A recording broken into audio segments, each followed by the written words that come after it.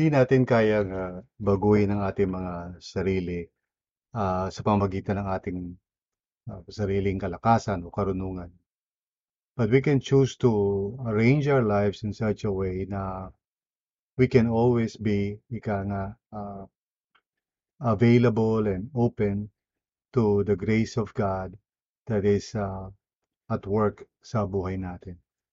In other words, bagamat we cannot directly, change ourselves, we can posture ourselves para by God's grace, He can continue to work in us, often in ways na hindi natin siguro nakikita o napapansin. And that's why ito yung nature ng ano ng spiritual disciplines, katulad ng prayer or silence or solitude.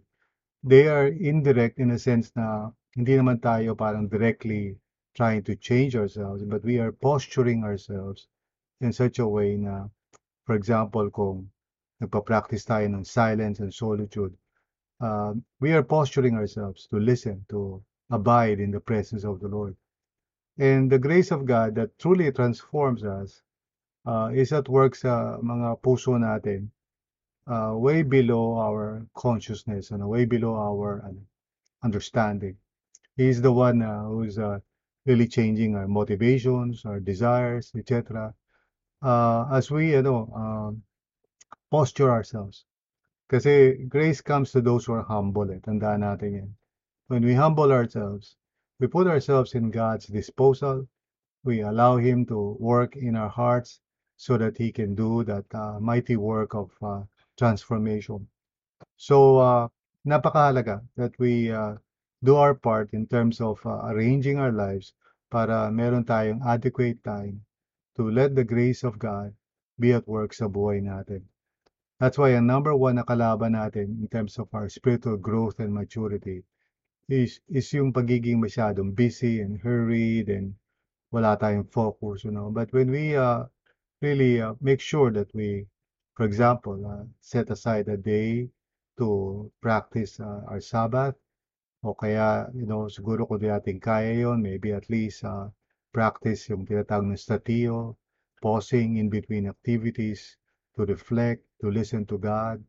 And of course, siyempre, yung mga times of silence and solitude.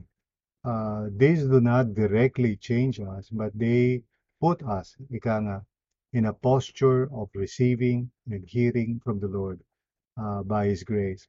So the Holy Spirit through the Word of God, ito yung nagbabago sa atin. So please do your best na huwag kang masyadong aligaga, masyado kang busy.